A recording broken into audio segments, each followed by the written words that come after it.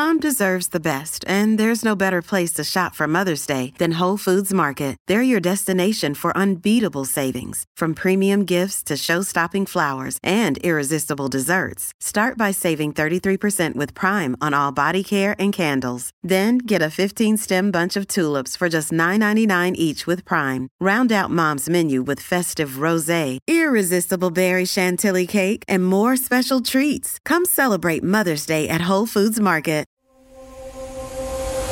Hi, and welcome to the Courtenay Turner podcast. I'm your host, Courtenay, and I'm super passionate about moving and thinking.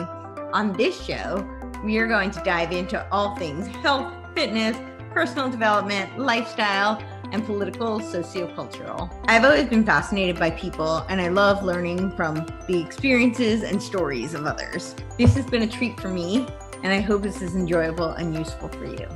As always, if you have any questions, comments, or any way that I can make this a better experience for you, please don't hesitate to reach out. Hey, Aaron, thank you so much for coming on.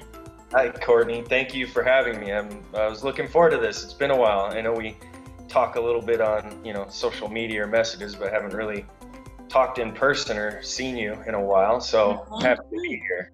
Yeah. Same. I know. It feels like it's been a lot more recent than it has because of social media. That's the world we live in. Well, it's interesting. I was looking back at some Instagram. I think Instagram pulled up a post, and it was like, I want to say almost 3 years ago or 4 years ago that we were training a little bit when you were coming into True. So, and that's the thing. Time just, I don't know. I mean, obviously, as you get older, it goes faster just because of the fractionality of it, but I don't know. It just seems like time is just exponentially faster for whatever reason. I don't know. Yeah, for sure. And I feel like the past, I don't know, what has it been, 9 months or whatever, have been a weird warp zone for sure. Totally. Right? Yeah. So, well, I'd love to, we'll have to make that happen again too, the training. But let's dive in a little bit. I want to hear a little bit about how you got into training. Okay. Yeah. Aaron is a fitness trainer. You go on. Yeah. How did you get started? I've actually been a trainer now for going on 15 years. So I kind of got into it, not necessarily by accident, but I worked out most of my life. I started really training when I was in high school, doing strength training. I played sports all my life, and so fitness, and movement and all of that has just been a part of my life ever since I was a kid. And so, when I actually went to a boarding school, which is where I really started doing a lot more serious lifting. And that's where I put on a bunch of muscle and really kind of got into it. And back then, this was late 90s was all still the bodybuilding, chest one day and arms one day. But, then I really got addicted to just working out in general. And once I left boarding school, I wanted to continue that path. And I would always have friends ask me, hey, what can I do to gain weight or lose weight or, get in shape or whatever? Because they, saw that I was fit and that's what I was doing. Because actually when I left for boarding school, I was skinny. I was 140 pounds. And when I got back, I was 180 pounds. So everybody's like, oh my God, what did you do? Oh, he's on steroids. That no one could understand just eating well, putting in hard work and whatever. I was able to get, really fit. And so anyways, I had a friend of mine who was, I was talking to her on the phone and she was asking me oh, what can I do for my abs? What can I do to lose weight? And so I was kind of giving her some tips and she was like, you know what? She's like, you should be a trainer. And the funny thing was when I first moved out to California, I didn't really know what I wanted to be. I'd gone to bartending school.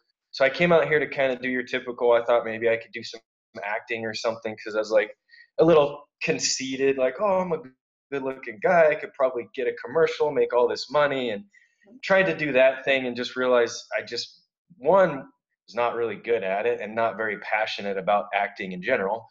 And two, it just wasn't really for me. So I was looking up jobs because bartending's hard to find a job bartending. I didn't have a ton of experience. So a lot of places were like, we're not really going to hire you. And so I started looking up Like personal that's training. they audition you. It's crazy. I Yeah, remember totally. that in New York. Like that was like a really rude awakening because I was like, oh, I'll get a job at a bar, like cocktail waitressing or bartending, and they would have auditions. You'd have to show up with your portfolio. I had like Yeah, a modeling portfolio that I had to stand online to present to go get like a job at a bar. Like that's right. okay, but anyway, go on. Well, I mean, that's the thing, right? Because it's the industries are kind of tied together. Obviously, if you're bartending or waitressing or cocktailing in those cities especially, Yeah. there's I guess the stereotype of actor got to look a certain way or fit the part to some degree. And the other part was the experience. Like I didn't have a ton of experience, so they're like, "We don't have any experience really." Yeah. So it's like, okay, well, I'm not going to get experience if I don't get hired. And so it was like this weird back and forth. And so then I started going to Craigslist, which when Craigslist was actually kind of still legitimate, I guess, or before it turned into, I don't even know what it is now. I've been on there in a while, but I've heard some bad things about it. But I was looking for a personal training job. It was like, oh, $40 an hour, be a personal trainer. I'm like, oh, that would be cool. And so anyways, long-winded kind of answer short. My friend, after she said that, then I looked online for personal training schools. And because I was like, you know what, I don't want to just do this in a weekend and get some Mickey Mouse certification. Actually, if I'm going to do this, I want to learn it and learn it well. And so I actually enrolled. It was a 6-month, 500-hour program that I did. Yeah, it was in Santa Monica. And actually, I would go to Santa Monica down at the Promenade, and they rented out this room. It was like this independent organization. The main teacher, she actually at one point was a manager at Equinox, broke off to start her own like independent trainer certification company it was called the NPTI, but it was all based off the NSCA handbook. And so, yeah, it was 500 hours. I was doing that for 6 months. I would go to SMC during the day, and then I'd run home, eat, go back to Santa Monica at night at like 6 p.m. We would start class. We would be in class for about an hour and a half, 2 hours, have a little break. Then we'd go over to the Easton Gym on the Promenade. I don't even know if the Easton Gym is still there or not. And we would do like another hour and a half of like practical application in the gym. So that was 4 nights a week for literally 6 months. So it was a really, really extensive training program. Sure. And then basically at the end of that, some Equinox managers came into the classroom and were like, hey, we're opening a gym in Westwood. We're looking for trainers. And I was just about to graduate that program, and they were just opening. So kind of after the class, I went up to the guy's name is Keith, and I said, hey, I'm interested in a job.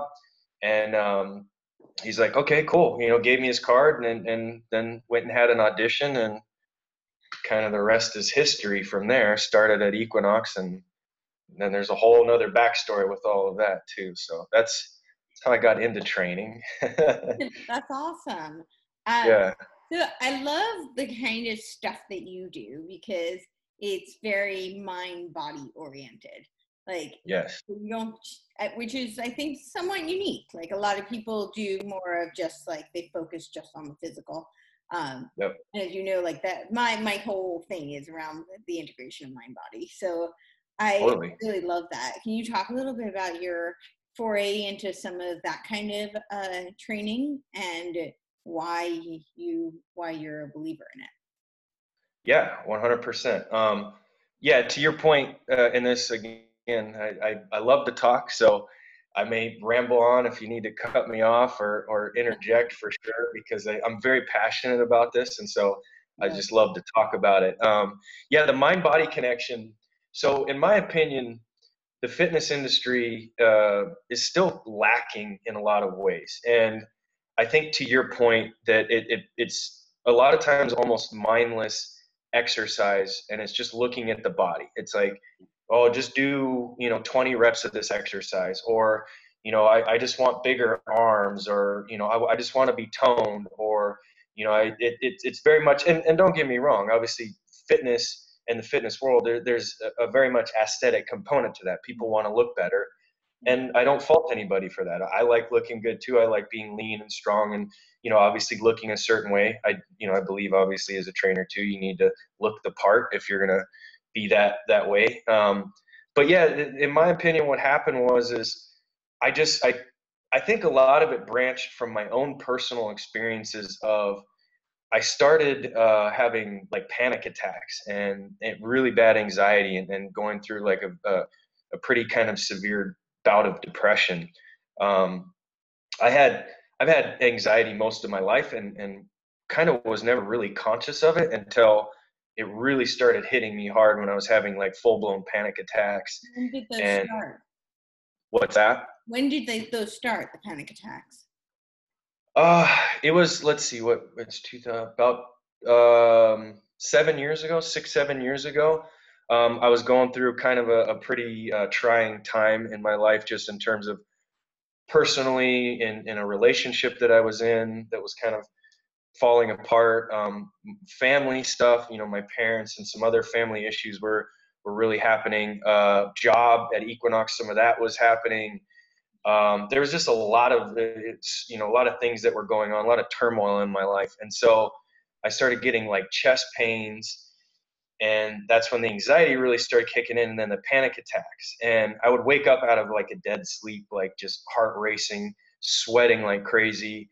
During the day I'd have panic attacks, and then I kind of fell into a depression with that. And so what happened is I started going to all these doctors, right? Because I'm trying to figure out what's wrong with me. They're awful. Yeah, anybody who hasn't had a panic attack is very lucky, and they have no idea. Panic attacks can be debilitating. They're horrible. Yeah. Yeah, very much so. Especially too, when you wake up out of sleep, dead asleep, wake up just full blown like panic attack. And so I was going to all these doctors, and actually at the time, my the relationship I was in, the woman I was with, she was very much into psychology. She was trying to get me to see a psychiatrist, and trying to get me on medication, trying to help me. To no fault to her, she was trying to help me. And so I saw a psychiatrist. They wanted to put me on Prozac, and at the time, I'm like, Prozac just seems like there was this stigma around it of like, I don't feel like I need Prozac. And so I was like, is there like a lighter version of that? And then all the other doctors I was seeing were like, there's nothing wrong with you physically. You're healthy. You're this. One of the doctors was basically like, oh, it's just anxiety. Here, take, gave me Ativan basically. And so, I had an endoscopy because I'm thinking maybe I have an ulcer and all this other stuff going. I had a couple echocardio or EKGs and an echocardiogram. I had pretty much every test you could have, I had, and they all came back, quote unquote, normal. Right. And so that's when the psychiatrist was like, well, let's try, whatever. So they put me on, can't remember what it was, Celexa or Lexapro or one of those. And that actually made me worse.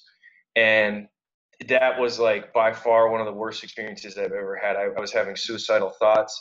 My chest pain was way worse. The depression was like through the roof. And so at that point, that was kind of towards the end of this journey of me trying to figure out what was going on. Right. And so I said, you know what? I got to figure this out. I'm going to do this on my own, basically, because I'm not getting the answers I need. So that's when I started looking into holistic, more natural healing. I started looking into changing my nutrition. That's when I started looking into meditation and neurology and movement therapy and breath work and all this other stuff, to where before, me, and I'd been a trainer for many years before this. I mean, I'd been a trainer for 7 or 8 years before I started down this journey. And that was where I started, a lot of that stuff that I started looking into, I'm like, before would have chalked up to like, it's just hippie stuff, like energies and frequencies and meditation and all that. I'm like, it's BS. Like, and then I started applying it to my life. And that's when I really started, kind of circling back to what you're talking about, the mind-body connection, and really started looking into the nervous system and stress and emotions and meditation and breath work. And then not only that, how everything is so connected, the mind-body connection, physically, mentally, emotionally, spiritually, everything is so connected. And muscularly, whatever, from your big toe to your head, we're a global organism of ecosystems. Your respiratory system, circulatory system, endocrine system, vestibular system, all of this stuff has to work together and interplay together. Yeah. And so from a fitness standpoint, I started stumbling on some pages like Applied Movement Neurology, They're based out of the UK. Obviously, Z Health is another one. They've been doing it for a while. The Carrick Institute, Integrated Kinetic Neurology. And I started just looking into some of this stuff and going, wait a minute, like, in my opinion, this is a big missing link when it comes to fitness, because people are coming to me, obviously as a fitness professional and other trainers, not just for physical, but there's a whole nother side that we're missing, which is the mental and the emotional and the spiritual. And we need to really start looking into that when it comes to how people get results, how they get out of pain, how they function, how they deal with everyday life. And so then that's when I really started looking into the neurology of like the eyes, the vestibular system, the cerebellum, the proprioceptive system, and how that connects to everything and actually can enhance or hinder our performance. And not only that, not only performance from a physical workout standpoint, but performance from an emotional standpoint, from with your kids or your husband or your wife or your job. How your stress relates. Not only that, the other parts of that, how do you handle emotions? How do you handle attitudes and beliefs? And your mindset, do you have a positive mindset? Are you optimistic? Are you pessimistic? And so I just went down this rabbit hole of all the mental, neurological, but then how can we start linking that to movement? And so that was where I started going, wait a minute, like, trainers are missing a big piece of the puzzle, in my opinion, if we're not looking at these things. Because what was interesting, so I watched one of your clips where you're talking about your eyesight and the glaucoma and some of what you went through, and how even the eye that you can't really see, you still can pick up light and dark and peripheral, and how you're getting a lot of feedback and information from that. And what's really interesting is, like, go ahead. Oh no, I was going to say, people who are legally blind still depend on their sight more than any other sense to function for basic functionality. Yeah, and that was the point I was going to make is, so 80% of the information we process from our environment is through our eyes. 80%. And so what happens is you process that information, or so it's three things: input, processing, output, right? So if input is, let's just say, inefficient or can maybe a little faulty, or it's just there's maybe a small issue or a big issue, could be whatever, then that processing is going to be less efficient. So therefore the output is going to be less efficient. So when I started looking at and started talking to other trainers and even my clients doing the vision training, but also vestibular training, because again, that's very important because it's so linked to the proprioceptive system, and then the cerebellum, and then the frontal lobe, and just looking at how all of that interplays with movement. Go ahead. I'm visually impaired. I'm hearing impaired. I had fine and graphic motor impairment as a child, and I was born with hypotonic limbs. So all of this is why I believe in the power of movement to heal, because I always say I feel like movement in so many ways literally saved my life. And when I say that, there's actually the whole emotional component. We'll go back to that, but even just literally, physically, physiologically, I'm not convinced that I wouldn't be somebody walking into walls if I didn't have some sort of movement foundation. Yeah. I believe that 100% as well. Movement is medicine. I love using that hashtag quite a bit. And to me, I've seen it in myself, because that journey that I was talking about with you before is I've gone, and most of it has been done through movement, meditation, breath work, and a lot of that, obviously nutrition, like you were saying, attitude and emotion, which is, a whole nother component to it. But yeah, I mean, just through movement alone, I've been able to heal a lot of just internal stuff, but also external stuff, injuries and whatever. And yeah, for someone like you, I'm a firm believer that giving your body the right type of stimulus, it can really help in a lot of ways, more than sometimes maybe we even know, to the point of, like, had you gone down a different path, I think that, to your point, yeah, there's a possibility that maybe you wouldn't be as high functioning, as you are, given, the stuff, the stimulus that you've given your body, given, some of the inefficiencies and setbacks and stuff that you've had to overcome and deal with. And, I mean, I've definitely seen it anecdotally with my clients when I have, one of my guys, he's had spinal cord injury, Wow. He's got a fused cervical spine, a fused lumbar spine. His left side of his body, his motor control, motor function on his left side is very compromised.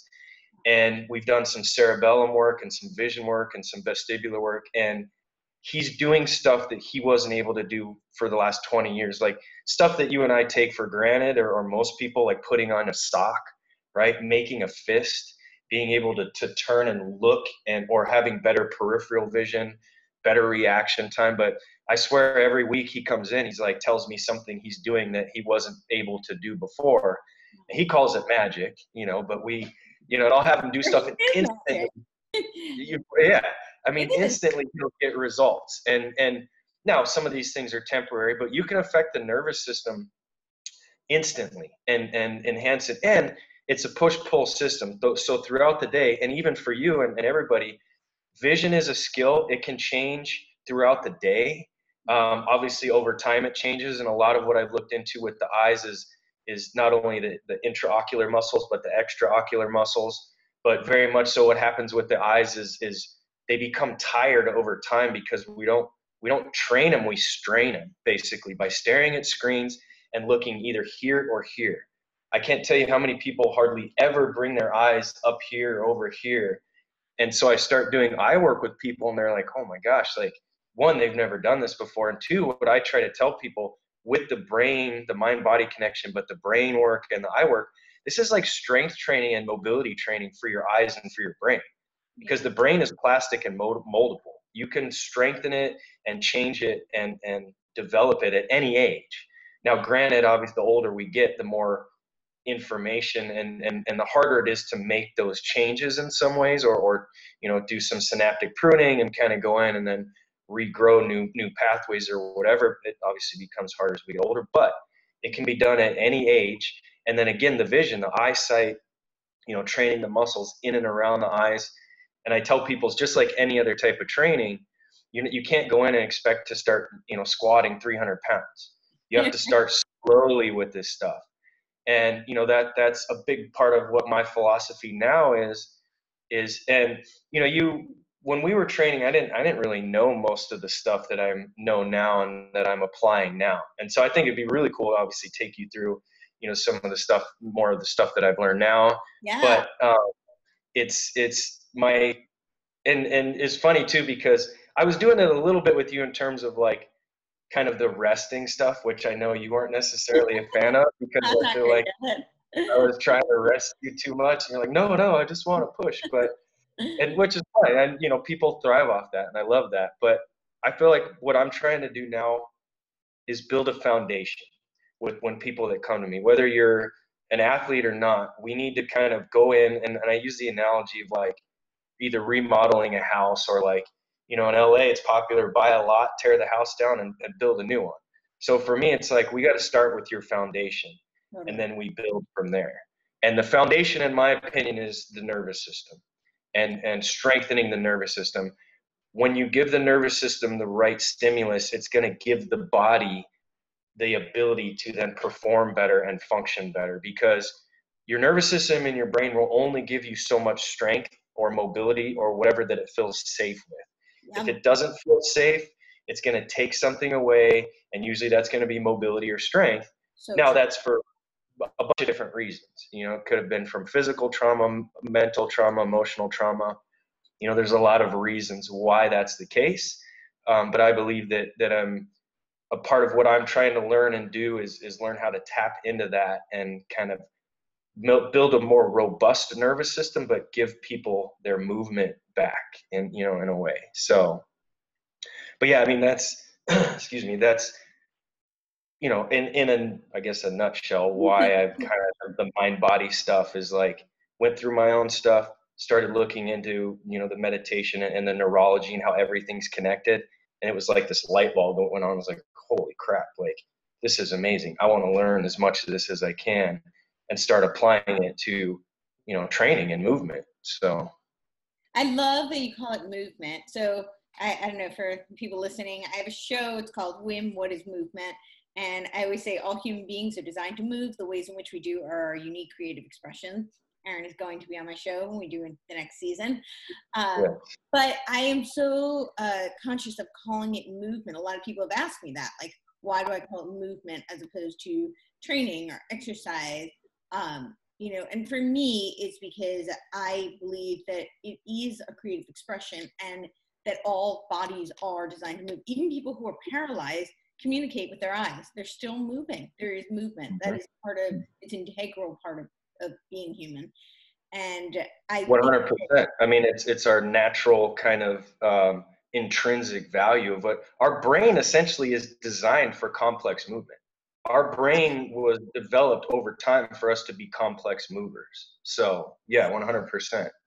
And so I think when people, you know, they get locked into this idea of like exercise, workout, and that actually takes away some of the benefits of what movement provides. So I'd love to hear your thoughts on that. And like, why do you call it movement? What does it mean to you? Yeah, I mean, 100%. So exercise is a man-made concept, right? Exercise is something that we created to fit in this box, basically, or gym, you know, to kind of literally go through these repetitive motions of, you know, over time. And for whatever reason, you know, I think it got skewed over time, and you know, obviously with the with technology and the ability with, like, you know, let's talk even in the 70s and 80s when you start getting movies and you see people like Arnold Schwarzenegger and whatever, and so the culture becomes around what is popular or what is seen. And so to me, you know, over time it became this very much aesthetic approach of mindless, and again, I be careful because I don't want to offend other movers and fitness enthusiasts out there, because I definitely, you know, I did the bodybuilding stuff, I did all that, but to me, it's this exercise is this boxed mentality, to whereas movement, to your point, is this freedom of expression. Our bodies and brains are designed for movement, and that's it, really. Complex movement at its simplest form, which is, you know, walking, running, climbing, you know, moving things, building things with our hands, building tools, whatever it is all designed, you know, it's intrinsic to what we, and then dance too, where you start looking at dance and rhythm and the cerebellum. And I read a book called This Is Your Brain on Music, and they talk about movement and dance and some of that, how this whole idea that music was just this like made up thing that really has no value to us, which in my opinion is not true at all. And he debunks it in the book, because we have what's called, or part of it is what's called entrainment, which is that rhythmic value of movement that's just naturally in us. Some people express it differently through, you know, dance, through movement, through, you know, yoga, whatever it is. You can even do it with kettlebells or other stuff. I kind of made a post about that. But yeah, I mean, to me, I call it movement. And same thing with training. I say train movements, not muscles, because again, this goes back to the mind-body connection, but also the performance chains of the body, the fascia of the body, the tissues, joints, ligaments, everything is connected.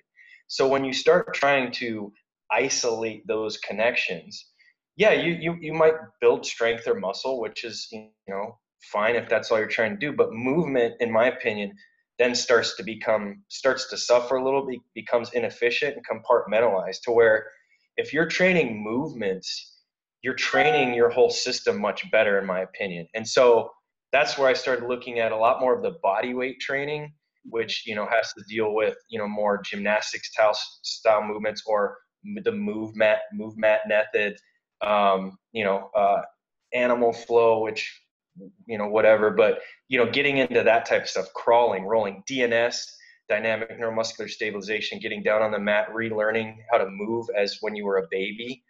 And so that's what I start looking at as movement, is for the neurological system and the nervous system. So to me, movement stimulates those things. Exercise is fine, you know, but again, I think that's, again, a man-made definition of what inherently is movement. So that's kind of, you know, and like, you know, to your point, I've changed my terminology over the years, of one, just as I've learned more and become more educated just in I guess the areas that I want to focus on, or the pathway that I'm going, just movement to me is the expression, movement. And, just looking at, and that's another psychological component to fitness, is how do we talk about these things? What are the words that we use? Like when I have a client, I've changed how I kind of phrase either cueing or for example, like saying, oh, my bad shoulder, or your bad shoulder. Maybe we say, oh, well, that's just your inefficient shoulder, or, kind of looking at ways to use terminology differently. Okay, I never say my blind eye or my bad. I always say, like, I'll say my stronger eye, or, the one that doesn't see as well. But I hate, like, I never want to say it's a blind eye. I totally get it. Yeah. Yeah. And I feel like that kind of goes, along the lines of the terminology that we use about obviously talking with ourselves, because unfortunately, I feel like us as human beings, we're very quick to go to the negative.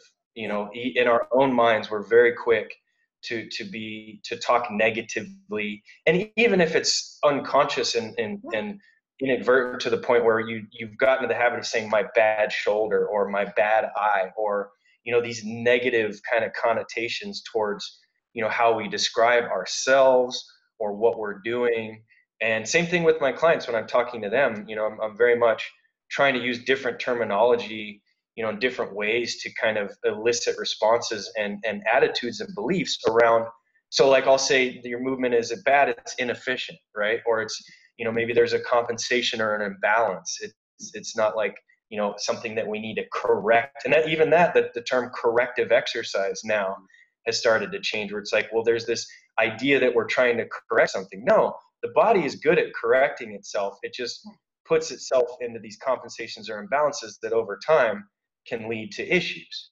But it's not, and I was guilty. I use the term corrective exercise. I still do sometimes, but like, again, I think this, going back to your point with the terminology of movement, for me, it's changing the vocabulary around fitness and health. And so using terms, movement and different things like that is a part of that, so. Absolutely. I want to address something you said, because you were saying how you didn't want to offend anyone. I think this is a very interesting discussion in the fitness industry. The reality is most people do go into fitness for aesthetic reasons. That's usually what draws people. I personally actually don't oppose it. I think it's a pretty incredible thing that we have this thing called vanity as human beings. None of us are inviolable. None of us escape that. We all have vanity. We all have ego. I think as a culture, what's very interesting is I'm seeing this huge fear of vanity and ego, and this making them pejorative, and that we should really look down on it. When the reality is, yes, hubris and narcissism are negative things. We don't want to aspire towards those. However, ego and vanity, in many ways, can save us, and they are very much an integral part of being human. And I think that it's a great thing that can actually save our lives, and that can give us something to aspire toward. But all this to ask my question to you, how do you think that is, do you see that, what do you see from people, like clients you've worked with, who maybe that was something that drew them?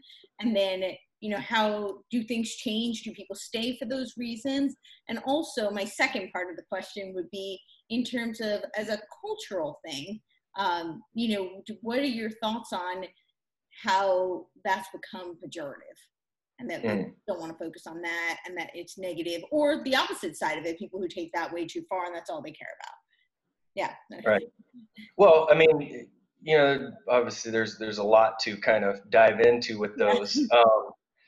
I think, again, to what you're saying, your point, and what we kind of mentioned is, first and foremost, it seems like most of the time people get into fitness, or hire a trainer. Not all the time, because a lot of what I'm doing is now more pain management and injury and stuff. But a lot of it is the aesthetic. I want to lose weight, right? I want to look better, and which is fine. It can be a motivator, but I feel like the fitness industry has kind of, what's the word I want to use? Supported it so much where or kind of exploited that so much that that's become, and in my opinion, it started again with the bodybuilding era in a lot of ways of like, hey, you just got to look good. You just want to, and for guys, it was always like, just want to be big, walk around with muscles. Girls, wanted to be toned and lean. And it's like, for me, the aesthetics are, for my training, the aesthetics are secondary. And what I try to tell people is aesthetics will come when you put in the work. When you dial in your nutrition, when you constantly, or you consistently move and start doing a program, you're gonna lose weight. You're gonna build muscle. You're gonna get leaner. You're gonna get stronger. Those things are gonna fall in place. But when you have a society and marketing strategies and shows like The Biggest Loser and all these other things, especially Instagram now, and a lot of this where it's like, 30-day shred, 60-day boot camp, get six pack in 6 weeks, like for everything. Yeah. Right. We're bombarded with this idea that that's all fitness is and should be, is that or I got to lose 10 pounds before my wedding. It's like, well, what were you doing for the last 5 years? Right. Now all of a sudden for the next 6 weeks, you want to try to lose 15 pounds and create some kind of, in a way, almost unachievable goal. And you're going to put more stress on yourself. You're going to probably work out too hard. You're probably going to burn yourself out, get injured. You're going to be super sore. You're probably not going to like the process because you think you need to kill yourself to get in shape. And it just becomes, then it becomes almost this negative thing of like, oh, well, I just got to do all this stuff I don't want to do to get to kind of a point that I'm probably just going to let go after the fact that I get there. And for me, there's a quote that I always use, or I use a lot. It's like, we overestimate what we can do in a day and underestimate what we can do in a year. Yeah. So it's like, it's this idea, everybody wants a quick fix. They want the pill. They want the fat burner. They want, again, like I said, these quick 6-week programs to get in shape. And, to me, that's where we're missing the point. Like, this is a lifestyle. This is not a quick fix. This is not an overnight thing. And the aesthetic part of it will come if you just put in the right work and you do the right things and you follow the right program and you have more of a manageable, healthy, we used to call them SMART goals, Equinox's term, smart, manageable, attainable, realistic, time manageable. And, for me, so a lot of people that have come to me, generally in the beginning, I want to lose 20 pounds. I want to lose body fat. I want to do this. I want to do that. And a majority of my clients over time that have stuck with me for a while, what they start realizing is they start dropping the weight and looking better, but they start feeling better. They start sleeping better. Injuries start to go away. They're functioning better. They had a meniscus problem that they had for years that's now getting better. Now they're out skiing black diamonds, or they just maybe went through a divorce and they're getting back on the dating scene, and so all of a sudden they lose some weight. They get confident, but their energy levels are better. Their libido is better. There's 20 other things that are better besides the aesthetic. Now, don't get me wrong, the aesthetic can fuel some of that, right? You lose 10 pounds or 20 pounds, you're going to go, wow, all right, cool, look at me. I feel good. And it could be a neurological component of benefit to where you start to build that pathway of benefit, because the brain is kind of doing one of two things. It's either perceiving something as beneficial or something as like dangerous or negative. Right. So until you can create that pathway of benefit to where your brain starts kicking in going, hey, you need to do this because it's really good for you, then it's not going to stick. And there's ways that happens. One is aesthetic, obviously looking better. So now, and the endorphins and dopamine, and now again, one would say, okay, well, now we're affecting the nervous system. So maybe the gut is healing, serotonin is better. So mentally and emotionally now, not only physically are you building that confidence, but mentally, emotionally. But so anyways, back to the aesthetics again, it's, in my opinion, it's still too much of what the industry is focusing on, and too much of, I feel like, what people kind of get into fitness sometimes, or get back into fitness, or create these goals around that. Just, to me, it's a perfect example. I have a new woman that just started training.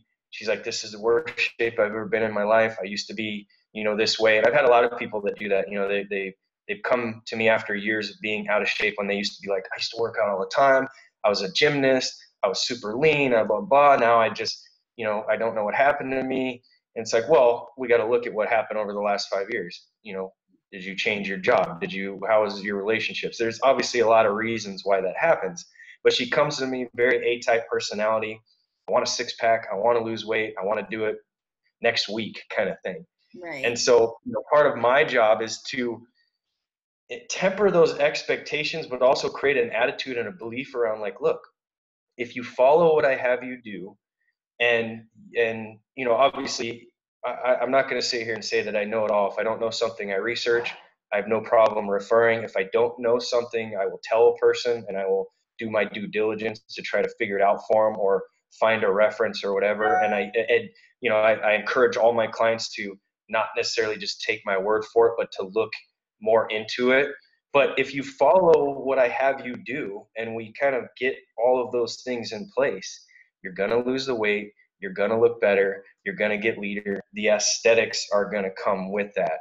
And it doesn't have to be the sole focus. Mm-hmm. But I guess one of the main things now that I'm trying to do is let them know, like, hey, so I'm reading this book called You Are the Placebo from, do you know who Dr. Joe Dispenza is? I'm sure you've heard of him. Yeah.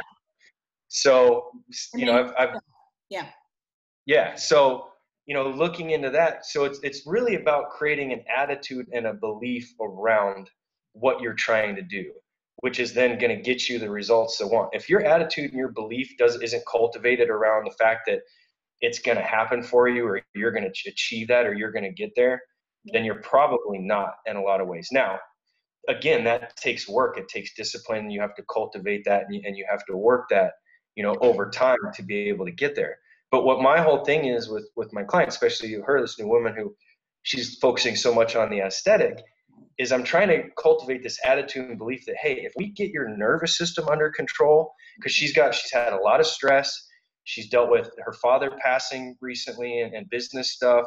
She had a serious breakup. So over the last few years, emotionally, mentally, physically, she's been put through the ringer. Yeah. And so right now she's kind of just focused on the aesthetic. I said, look, she's got neck problems and she's got lower back problems. And I said, if we don't take care of these things first and get your system right, there's no point in me trying to like just kick your ass and kill you for the next 2 or 3 months so you can lose a few pounds. Right. I'm trying to create this attitude and belief that if we tap into your nervous system and we smooth out some of these inefficiencies and imbalances, get your gut functioning better, get your emotions in a better place, work on breath work, get your diaphragm and your nervous system and all this in place, you're going to get the aesthetic results better and quicker and faster. And it's this domino effect. It's not just one piece of the puzzle. It's very multifaceted and integrated. And so when people come to me for the first time, that's what I'm trying to do, is relay that information that, yes, I understand the aesthetic. I will take your body fat. We will set that goal that, we can lose 6% body fat in the next 6 months. But I also want to make it realistic and let them understand, because there's this notion that they should be able to lose weight and body fat in a month or 2 months. And I'm like, what people don't realize is, go ahead. Like, how long did it take you to get here? It's probably not going to happen in like a tenth of that time. Yeah. Exactly. 100%. And that's one of the biggest things I talk with people too, is I'm like, okay, how long has your knee been hurting you? How long have you been in this situation, or how long has this been going on? Sure. Many times it's been years and I'm like, you're not going to fix a problem that's been going on for years overnight. It's just not going to happen. And so, if I can, with my people, start to at least help them to kind of, take this information in and absorb it and embrace it, that hopefully, as they stick, not hopefully, I mean, I've already proven it with many of my clients, as they stick with me, the results are going to come. Yeah. And the aesthetic point, I guess the one last thing with the body fat is, people think that they need to lose all this weight and body fat. And I'm like, what people don't realize is if you lose 0.5% to 1% body fat a month, that's really good progress. Right. So let's say you lost you can now, I'm not saying you can't do it faster, because you can, but let's say, and this is the example I give people, let's say you lose 1% body fat a month. Well, in 6 months or 8 months, you're going to be down 6 to 8% body fat. Right. For most people, that's huge, and that gets them down into the range that they should be in. Right. And so again, goes back to my quote, we overestimate what we can do in a day. We underestimate what we can do in a year. Psychologically, people don't want to hear this is going to take 6 months or a year.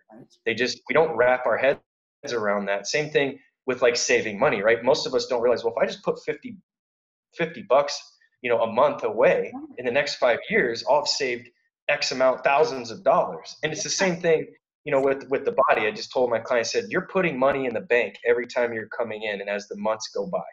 Unfortunately, we're not really wired that way psychologically. And now, given the climate where we're in with our attention span, and now, and Amazon yesterday, and Amazon, right now, and Instagram, our 8-second attention span, and quick fixes, and like I was saying before, all this stuff.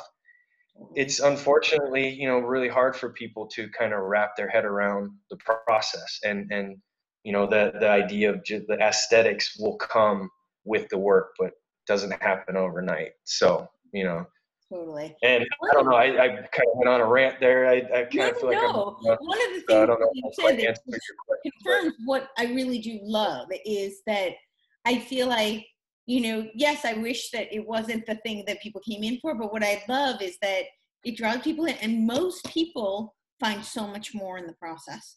Yes. If they stick with it, that may have been the thing that got them in the door, and which is why I don't shame it, because I'm like, hey, that's the thing that got you in the door. You're going to find so much, like the benefits are way beyond anything you thought possible, So I really love that people find it, and you're talking about this, like that they're finding all these like emotional benefits, these, certainly the biological health marker benefit.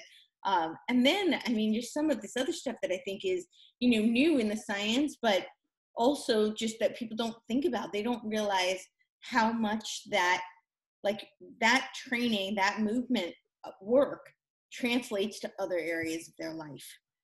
I'd love to hear some of, you talk a little bit about like your client with the spinal cord injury, but I'd love to hear a little bit about too, just even like the day-to-day mindset, because I know that translates to other areas of life, and I'd love to hear some of your experience with that. Working with people.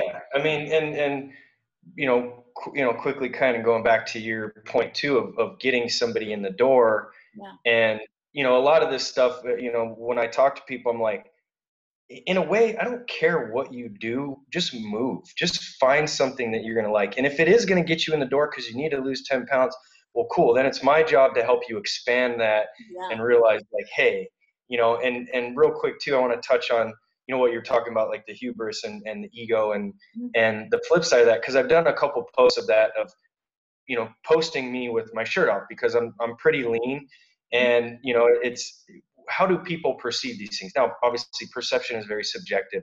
We all, and there's a quote I like, it's like, your perception of me is a reflection of you. My reaction to you is an awareness of me.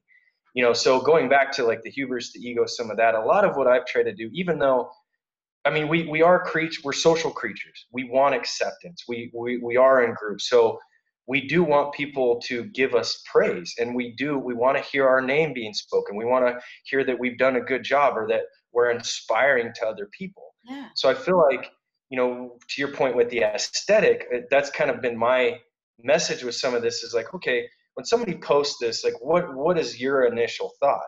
And I think a lot of it comes down to, and this was the point I was making, not about me personally, but the message that's being put out there is if you're confident and you're putting yourself out there in a positive light, it's okay, in my opinion, to maybe show off a little bit, or show your hard work and your dedication.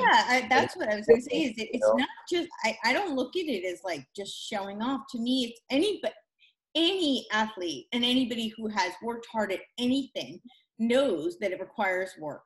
There's work, there's discipline. Those are the results of your efforts. And I think people should be proud of the work that they put in. That's not something that somebody should hide, or people should take pride and ownership of work that they've done. I think that's absolutely, the fruits of your labor, right? That's something I believe very much in. And I'm an advocate for people, reaping the fruits of their labor. Absolutely. So. Yeah, and what I think too, it kind of goes back to what I was saying before about mindset and how we speak to ourselves a lot. most of the time we don't give ourselves credit for the things that we've done and the accomplishments we've made, or it's not enough credit. It's like, okay, well, what's the next thing I can do? Right. And so that's kind of, I think to your point, what you said too about maybe some people that maybe take it a little too far, where now it becomes this obsession, and it's very ego driven and it's narcissistic, and it's like, either look at me, or I'm better than you, or from your own personal standpoint, not being satisfied enough that, no, don't get me wrong, that can sometimes be a good thing if it drives you to want to be better, but it can also be a negative thing if it's always what's next. If you're always living for what's next, you're never going to be happy. If it's like, well, if I can just get here, I'll be happy. No, you won't be, because when you get there, you're going to go, well, now I'm here. What's next? Right. And that's fine in a healthy way. Now there's that balance too of like, how do you kind of balance that out? How do you give yourself credit? How do you want to reach the next goal or look for the next goal without kind of going off the deep end so far that it becomes this obsession and this thing where now you're sacrificing, maybe your friendships are better than, or, continue to move on or whatever. And same thing, the aesthetic part of it. The sound seemed to the sound cut off. So let's just repeat that. Wait, yeah. Can you hear me? I can. Let me share mine. Yeah. Okay. I can hear you. Okay. I was just basically saying, looking at kind of, I guess, the obsession of it. Isn't it an obsession? Is it a healthy obsession, or is it something that is maybe not so healthy that can be affecting other areas of your life because you feel like, I just always have to do better, or I have to be better than, or you have to maybe step over other people or step on people's necks or whatever to get to where you need to go. And obviously in the fitness industry too, I was guilty of it a lot. You see, people getting maybe attention, and I've been very guilty of this, where I feel like a lot of what I do is very unique, and I don't maybe get the attention I deserve on social media sometimes. So I went down this hole of, I see these pages with thousands of followers, and they're in my opinion kind of shit. And so what I've had to do is check myself and be like, you know what I need to understand is I just need to put my message out there. If it resonates with 1 people or 1,000 people, cool. Now, granted, I would love to reach more people. I would love to have a huge following and reach 10,000, 20, whatever it is. But at the same time too, I have to check my ego with some of this stuff and go, you know what?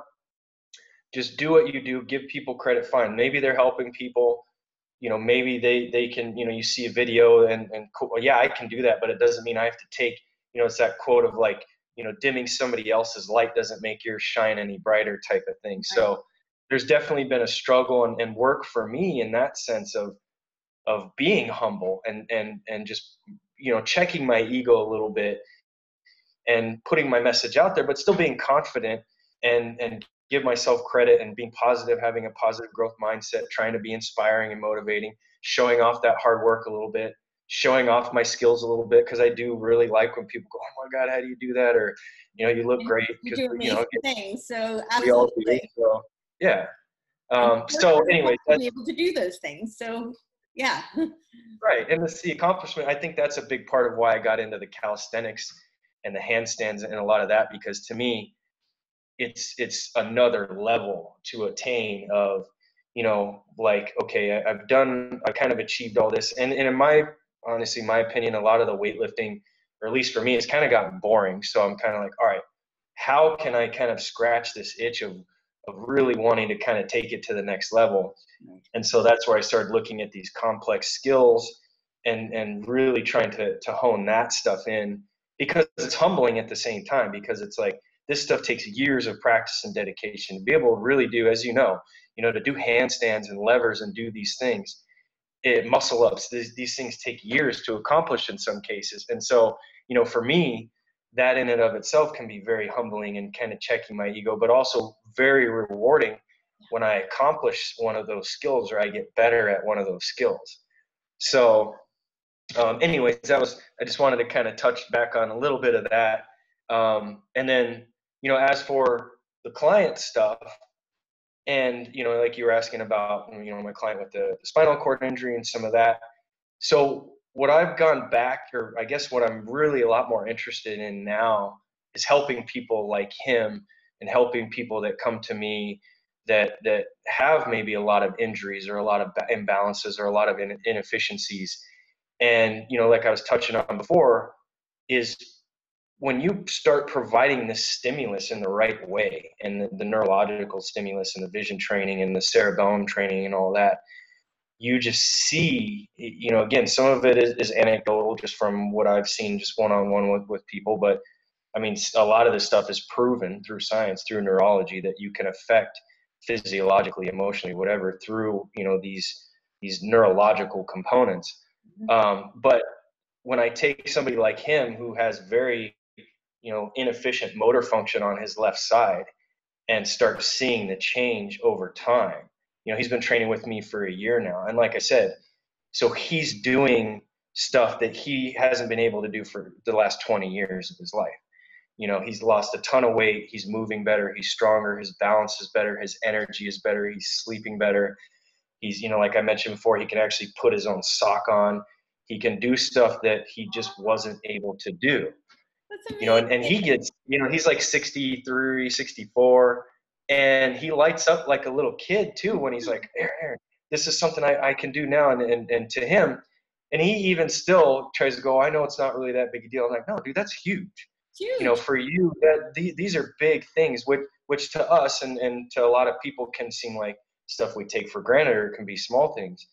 For certain people, these things are huge. I mean, these are their whole world. And again, this goes back to the neurology of it. Now you've created that neural pathway of benefit to where the brain kicks in and goes, wow, this is working. I need to keep doing this. So they're more likely to continue to do that. Now he's foam rolling on his own. He never foam rolled before. He's like stretching on his own. He's doing his brain drills and eye drills that I have him do like every day on his own. Oh my God. He's like, and I love seeing, and that's what I love about a lot of this stuff, is seeing my clients kind of take off after, like, usually it's about 6 months to a year, to where they've completely changed most of their habits. They've changed their nutrition.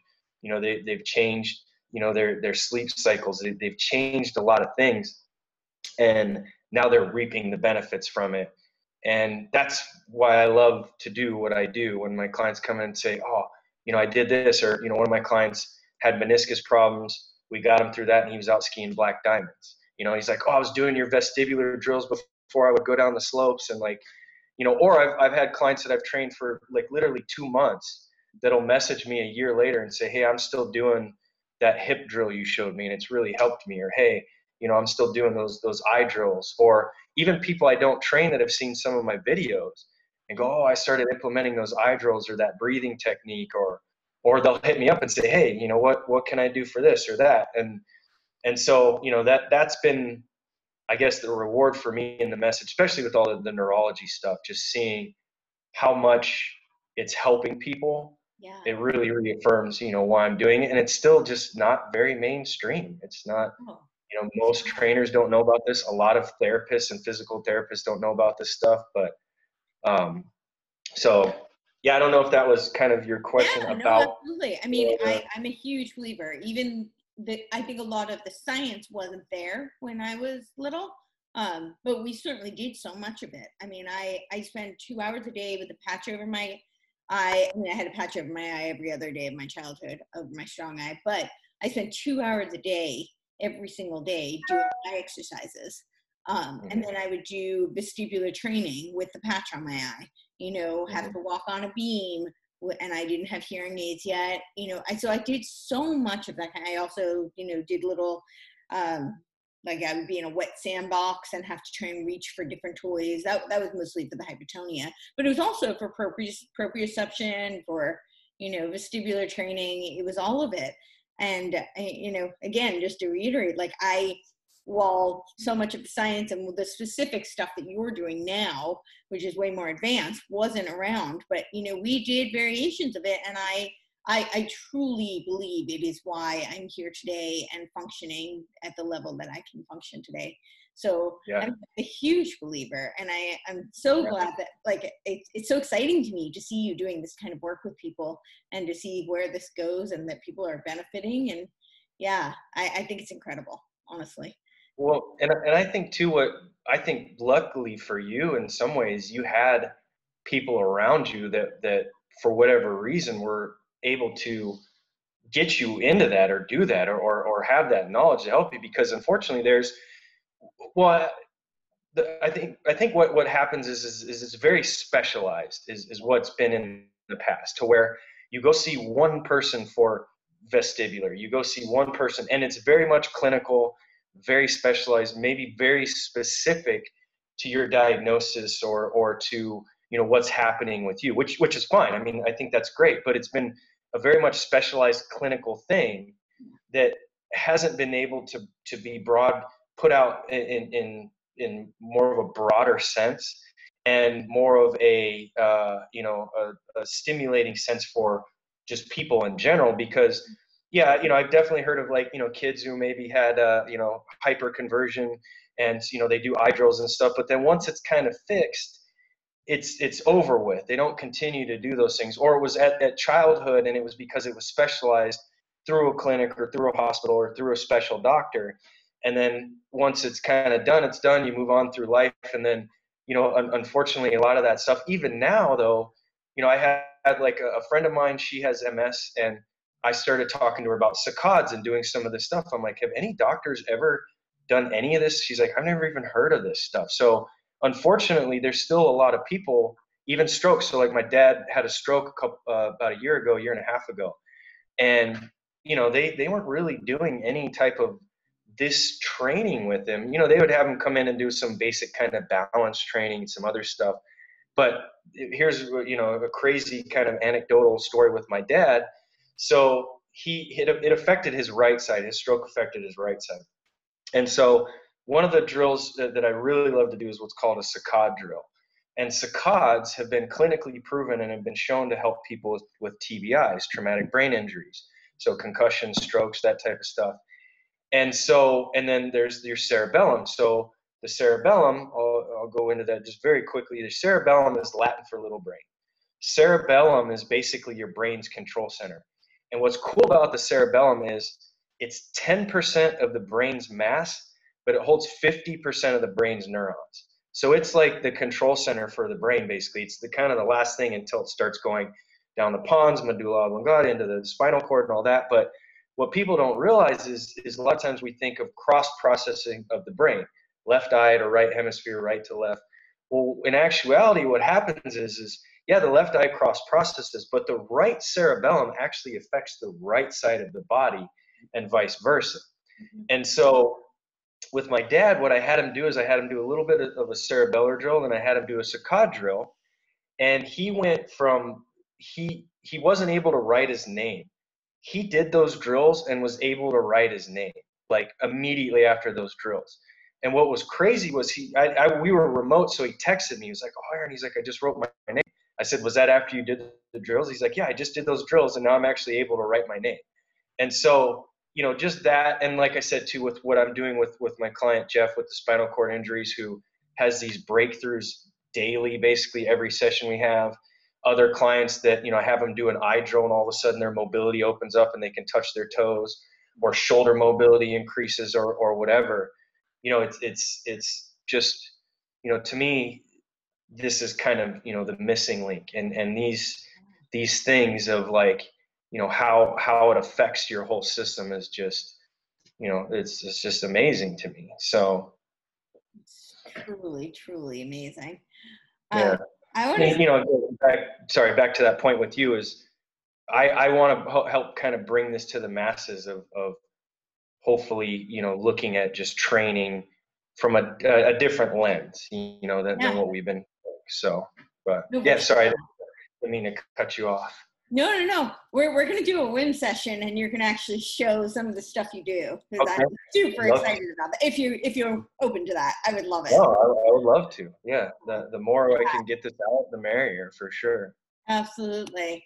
I want to do a little bit of a segue. I'm really curious to hear your thoughts on, because you are so into you really understand this whole mind-body connection, and I love that you don't address movement and training from just the physiological. You're talking about your clients, and it's, it's really all about their lifestyles, the whole picture.